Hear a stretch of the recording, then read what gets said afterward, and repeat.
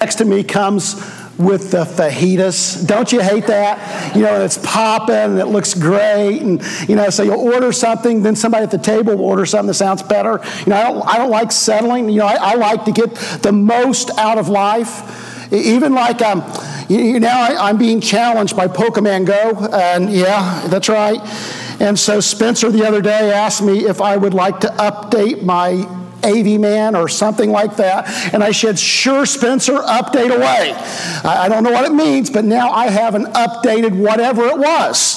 We don't like to settle. And so, we try to get the most out of whatever circumstance we're going through. We want to get the most out of when we buy a house, when we look, we shop, we want a house that meets our needs. We don't want to settle. We don't want to settle in schooling. When we're going through school, we want to make sure that we get the right schooling. When we go to a medical doctor, amen, we don't want to settle. We don't want to have an online degree from some college in the South Pacific, right? We don't want to settle in life. We don't want to settle for anything in our jobs. We want the best jobs that we can get. And so we don't like to settle. 1 John, as we've been going through 1 John, is a call not to settle in our relationship with God. John says, and we've been using this phrase, John is saying God sees more in us than we see in us. That somehow in 1 John there's this ideal that the church is beginning to settle for something less. And John's saying don't settle. You ever have that parent, or maybe it was a teacher or a coach or somebody of influence, maybe it was a Sunday school teacher or a pastor that saw something in you and encouraged you to live for more?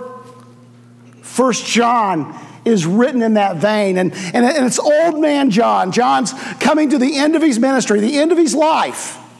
John is elderly, and he's looking at a church that's starting to compromise and starting to settle in their walk with God, that's starting to be pulled aside by other philosophies and a lesser theology, another way of looking at things that's different than what Jesus has taught. They're beginning to be pulled away from Jesus Christ.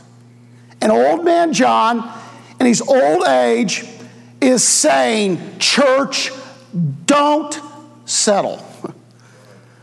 Oh, that may be kind of where we are at, right? Can we be honest enough to say that at times it seems like in our spiritual walk that we settle for less than what God has in mind for us? And John's saying, don't settle.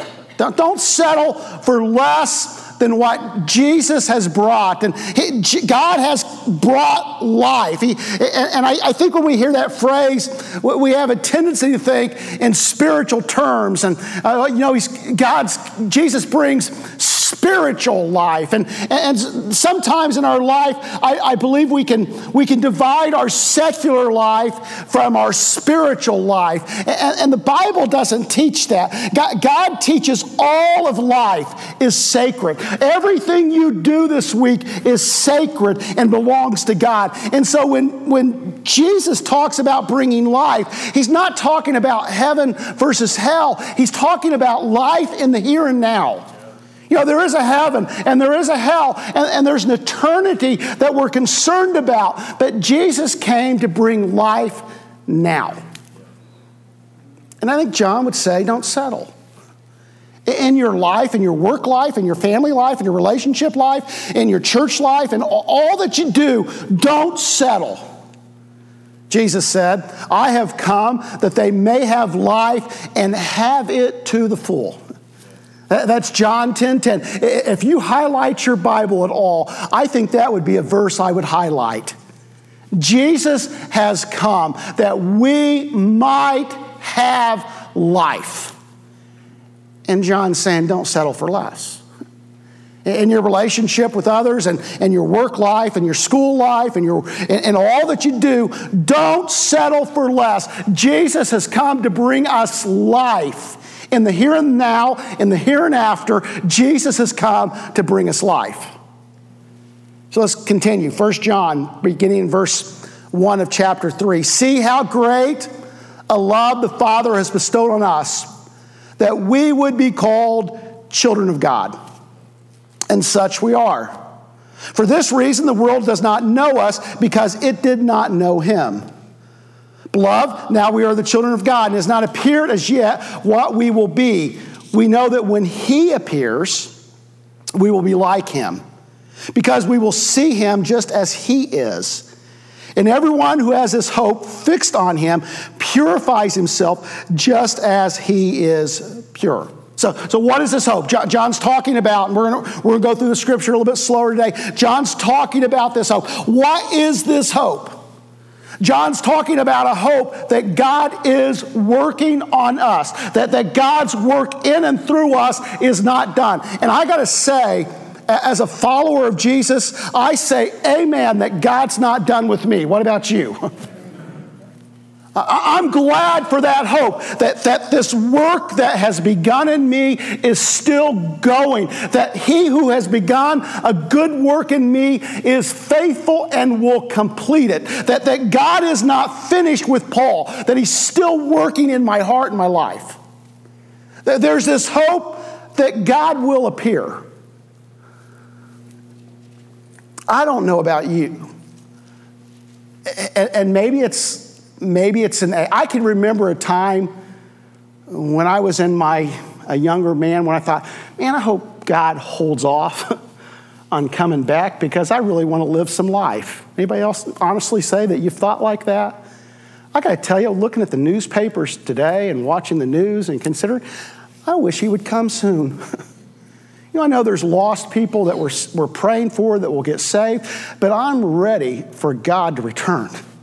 I'm ready for Jesus to return and set this all right. What about you? It's not going to happen in Pennsylvania. It's not going to happen because of a convention in Cleveland. It's not going to happen in November or January when we inaugurate a new person to the White House. It's not going to happen in any of these things. It's going to happen when Jesus returns. But when Jesus returns, all this mess will be set right. So I have hope. You have hope. Because our God says, as sure as Jesus left, Jesus will return. My annual report, I'm going to talk a little bit about that during the Sunday school hour. And I got to tell you, I'm not an end times guy. I'm sorry if that's something you enjoy, then there's plenty of guys that write books and have TV shows on that, but that's just not me. It never has been. It's not ever really fascinated me. And I don't know when Jesus will return. If Jesus were to return today, I wouldn't be surprised, would you? But whether Jesus returns today or whether Jesus returns 1,000 years from now, it doesn't matter, because people are dying every day and going to hell and needing Jesus. And so we as a church, although we have this hope, I hope we have some urgency about what we're involved in here. We have this hope that God will return, that Jesus will return. We don't have fear, we have hope. And then verse 4, everyone who practices sin also practices lawlessness, and sin is lawlessness. Okay, let's stop right there. We've got these two phrases. We've got sin and lawlessness. And so I think it's helpful that we look at what John is trying to have us see. That the law to John here is God's way. It's not just the Old Testament. It's just not a set of rules. But when John is talking about God's law, he's talking about God's way. Now, I think when you talk about God's way, you need to think broadly. He's not just talking about a particular thing or particular things you do or do not do, but he's talking about this direction, this way, this path that God would have us walk on. Now, to me, this is an optimistic, this is a positive thing. I think sometimes we think of God's way and we begin to think that this is something negative. that this is what God is making me do. But I don't think John saw it like that, and I don't think believers who are mature in their faith see it like that. I believe what we understand is God has this way of life and hope and meaning and grace, and He is inviting us to walk on it. And sin is insisting on doing things my own way. That is the essence of sin. And when you break it down then, sin means I am insisting on walking on a pathway full of death and hatred and ugliness, and God is inviting me to walk on a path of life and beauty and grace. When you stop and consider it, as a rational, reasonable human being, if we were to weigh the benefits of each path, the pathway of God versus the pathway, my own pathway, the pathway of sin, it makes no sense to walk on this road, does it? Verse 5, you know that He appeared in order to take away sins, and in Him there is no sin. Wow. Can we pause just for a moment on, take that scripture in, what John is trying to say.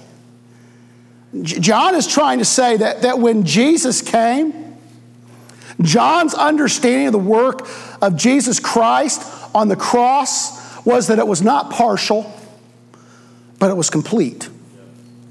That Jesus came and gave His life so that we can not be overcome by sin, but so that we can overcome sin in our life. And I'll just give you a hint here. That's a good time to say amen. that what Jesus has done is sufficient. It's enough. The sacrifice of Jesus Christ on the cross is enough for you in your life to overcome sin. And John, I believe John sees this as profound. So can we go back? To walk on my own way is to walk in death and ugliness and hatred, and to walk on the path of God is to walk on life and beauty and love. John's saying, I want you to know that what Jesus did is enough so that you can practically, day to day, on your Monday through Saturdays, nobody sins on Sunday, right? We're in church. On your Monday through Saturdays, on your Sundays, you can walk. Jesus' sacrifice and the work of the Holy Spirit is sufficient that we can walk on the way of life and love and beauty. John's saying, don't settle. Don't settle for anything other than real life.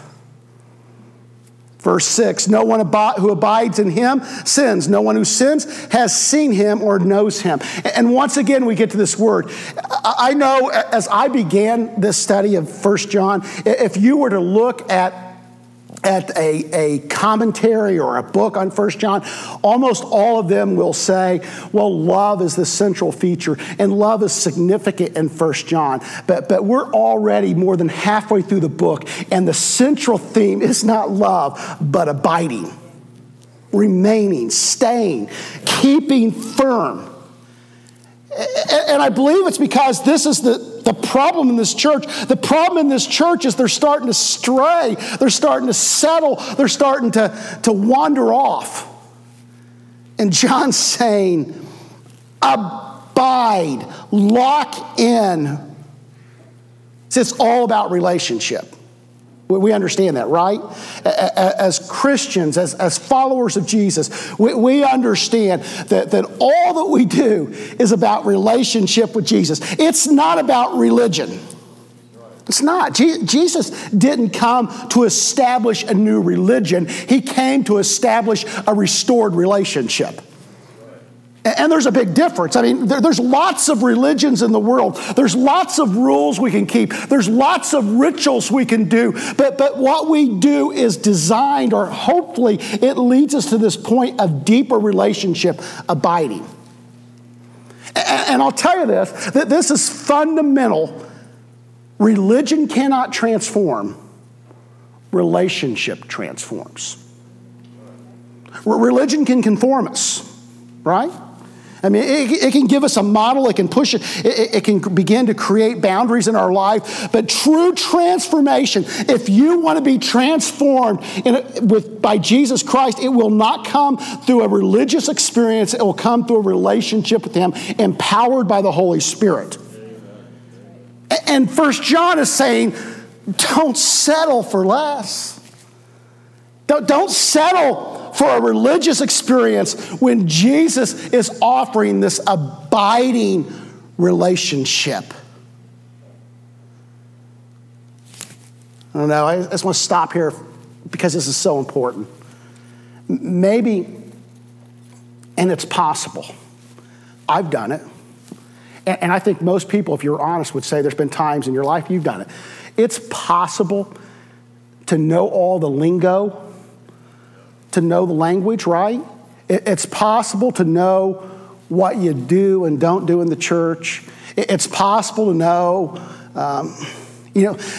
what to wear and how to look and when to smile and when to say amen and when to do all these things. It's possible to know all those buzzwords and characteristics of a Christian, but not have it inside.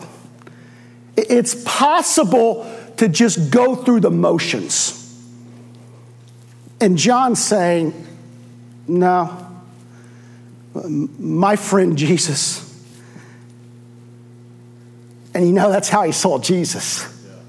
This wasn't the Lord and Savior Jesus Christ. Oh, that's who it was. My friend Jesus, my brother Jesus, didn't come and suffer and die for religion. But he came and he did that so he can abide within you and change you from the inside out. And maybe, just maybe, you've kind of lost that. I want you to know that we believe, I believe God is everywhere. Do you believe that? But when we gather, I think there's a special synergy. That's a worldly term, I guess, we use now, but I think it helps us understand that where 2 or 3 are gathered in His name, the Holy Spirit is present. And I believe as we've gathered in here with the purpose and the understanding that God is here, that there is a significant presence in here. And at some point, the Holy Spirit may be dealing with you right now. Maybe you just need to say yes to God. And I would say, don't wait till you get home. Because you know what? You get distracted. You have an enemy of your soul that will take you right out of this moment. And so as God's speaking, be obedient this morning.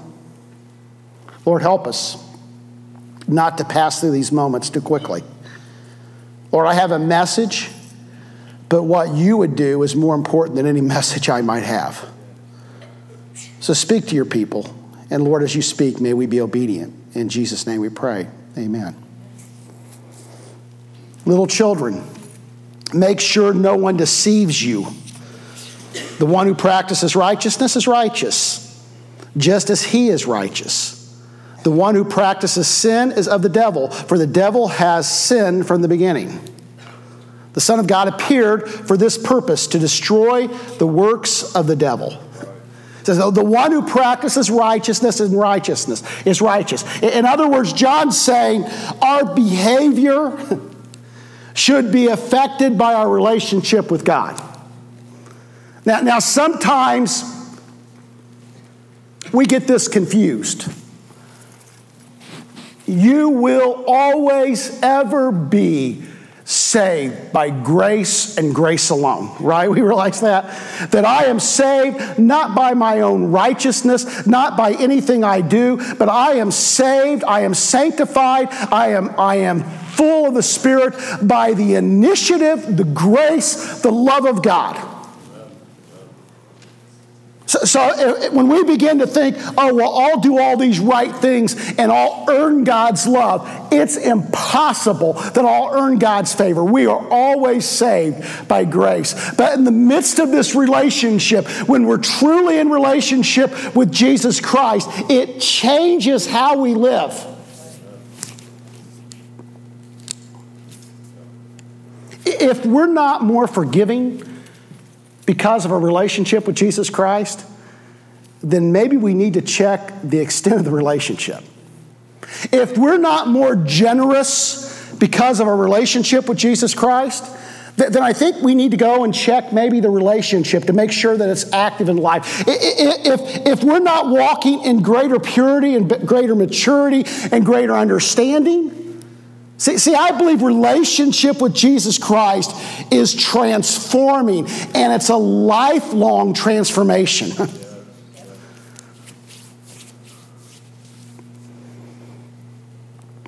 Now, righteousness is about relationship. Righteousness is about relationship with God and others. That when you think righteousness, it's not just this personal piety. That personal piety is fine, but righteousness is more than just those things. Righteousness affects how we relate to other people, how we interact with God. Righteousness sometimes can be translated justice. And the word justice, when you hear the word justice, justice is not, in a biblical sense of the term, protection from others, but it's care for others. That somehow, if we are people who are practicing justice, we are concerned for those who are being abused. And righteousness can sometimes, you can almost see love in righteousness. That as we're righteous, the love of God becomes evident in our life. No one who is born of God practices sin because his seed abides in him. And he cannot sin because he's born of God. By this, the children of God and the children of the devil are obvious. Anyone who does not practice righteousness is not of God, nor the one who does not love his brother. Now, what do we learn just from this overall passage? Well, what is, if we were to break this down, what is God's desire for us? God's desire is, first off, that we're living as children. As we went through verses 1 through 10, there is this living as children, this ideal of being children of the Most High King. And so I think when you think of that phrase, living as children, you think of living in a love relationship. It's a relationship that's built on trust. It's a relationship that's built with a realization that God is the giver of good gifts, that God sustains, that God provides, that God is the giver of life in our life. I think when you think of children and living as children, you also have this ideal of a continuing legacy. That as I have invested in my boys, they will invest in others. That as Wyatt's moving to Portland, Oregon. That is a long ways away, right? And, I've been okay with it because God has called him there to serve. And as much as we're going to miss him, as much as it's not really what, I wish he had been called to London, Ohio, right? As much as we're going to miss him, I have invested, I have loved him, we have brought him to church, we have had him in Sunday school, we have had him at vacation Bible schools, we have sent him at camps, and we've released him to God's care a long time ago. And so in a lot of ways, I feel like Wyatt's continuing the legacy that we've invested in him. See, I think God wants us to see that legacy, his legacy continued in us. That we say, oh man, my Heavenly Father loved me, and he gave to me, and he sent his Spirit to indwell me and sent Jesus to die for me. And we begin to understand the characteristics of God, and we want to live those characteristics out. That our Father's legacy becomes our legacy. Can I ask, are you trusting? Are you continuing the legacy? Are you looking more like your Heavenly Father? I act and look more like my parents every day. Pray for me. I tell you, if we had an anointing service for that, about half of you'd be up front here, wouldn't you? God's desire is that we overcome sin. There's a decision and there's a process to this. It's a decision that God, I'm going to lay this before you, and I'm going to allow you to work. I'm going to trust your Spirit. It's not managing sin, but it's a call to overcome sin. Dallas Willard, in his book, The Divine Conspiracy, says, the gospel of sin management produces vampire Christians who want Jesus for his blood and little else. See, I believe that God's calling us to overcome sin, not be overcome by sin. Not just to manage it. He's not calling us to this floundering, failing relationship, but this relationship where we're practicing righteousness, that we're abiding in Him, that we're trusting in Him. And when I use the phrase righteousness, it's not just a state of mind, but it's love practically and really expressed. See, God sees more in us than we see in us. And God sees in us, through the power of His Holy Spirit, the ability to overcome sin in our life.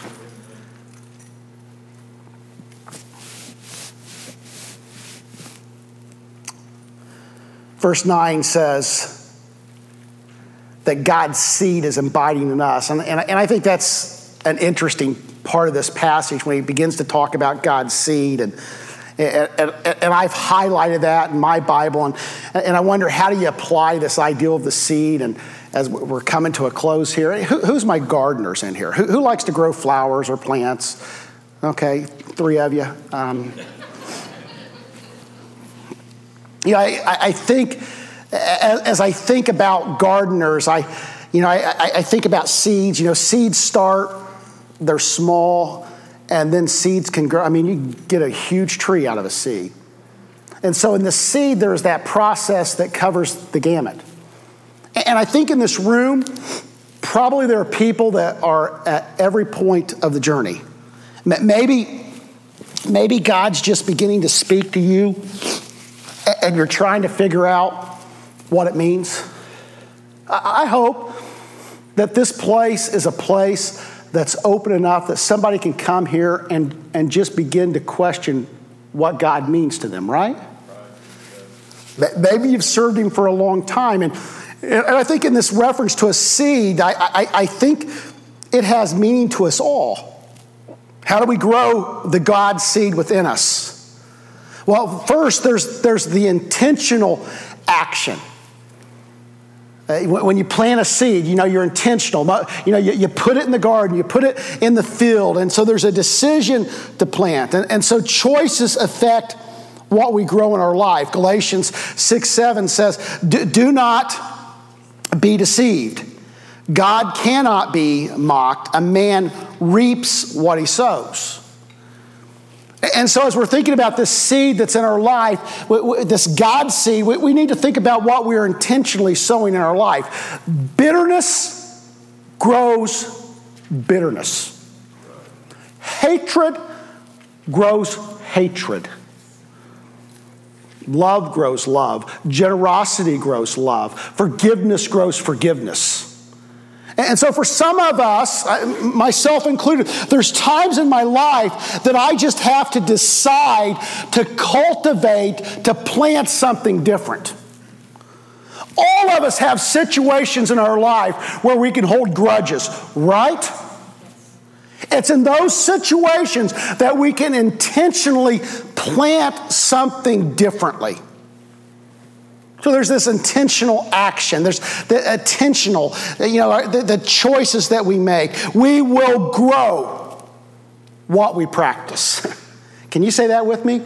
We will grow what we practice.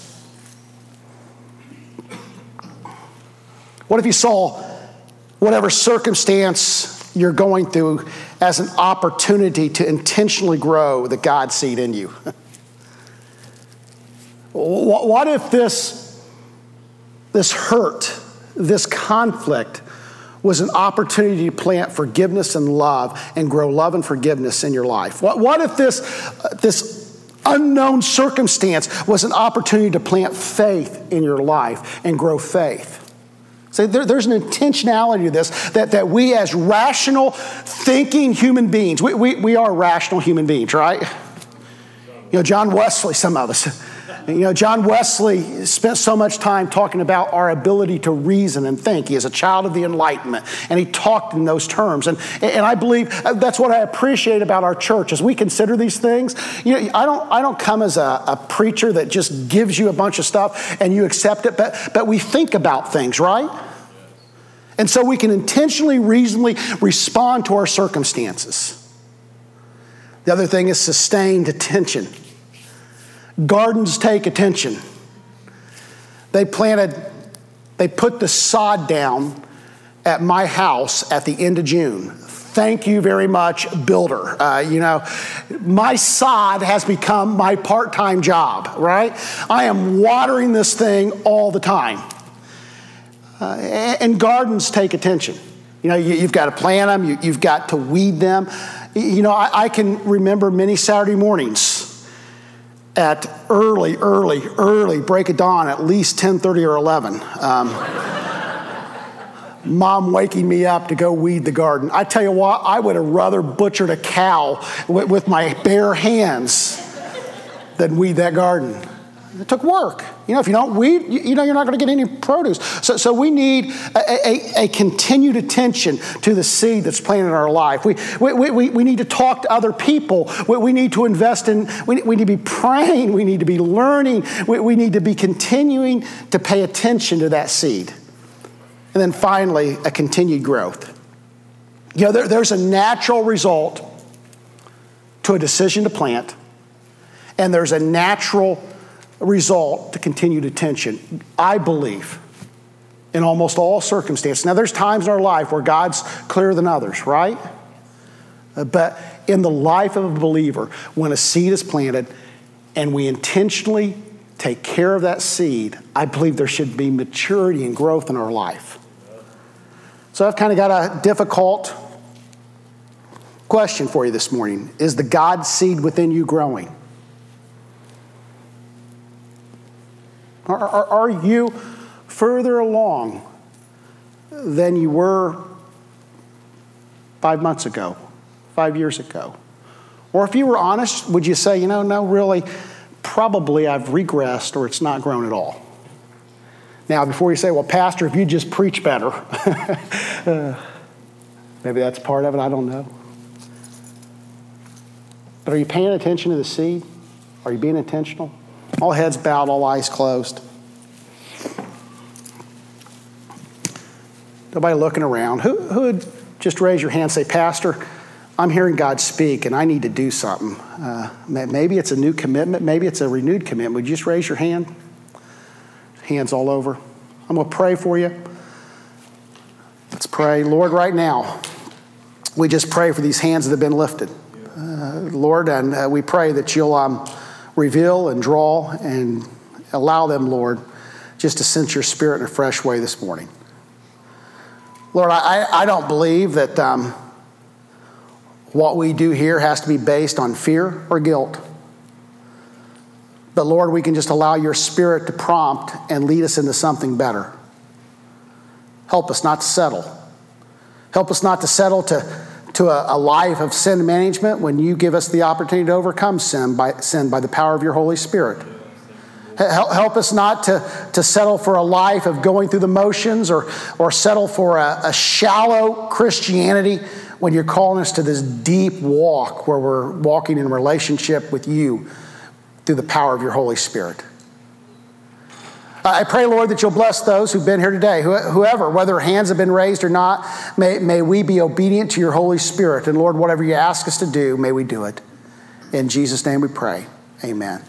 God bless. We're going to take about 5 minutes, and if you're interested, you want to stay, we'll be having our annual meeting here in about